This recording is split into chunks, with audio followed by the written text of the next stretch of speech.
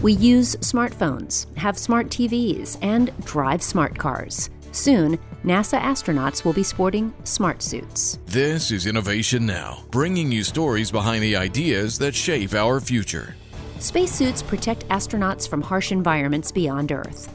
Although more advanced than the suits worn by Apollo astronauts, today's suits are still cumbersome and often uncomfortable. Now, a project funded by NASA Innovative Advanced Concepts, or NIAC program, is looking to develop a unique, futuristic spacesuit concept. The SmartSuit is more than just a novel suit. It is an entire spacesuit intelligent architecture, specifically designed for EVAs, or operations outside a spacecraft on planetary surfaces like Mars. A full-body soft robotic layer within the gas-pressurized suit increases mobility and dexterity while reducing spacesuit fit injuries, fatigue, and discomfort. An outer layer made up of a flexible self-healing skin is embedded with soft, transparent sensors that display information about the suit to the wearer and provide feedback about the surrounding environment.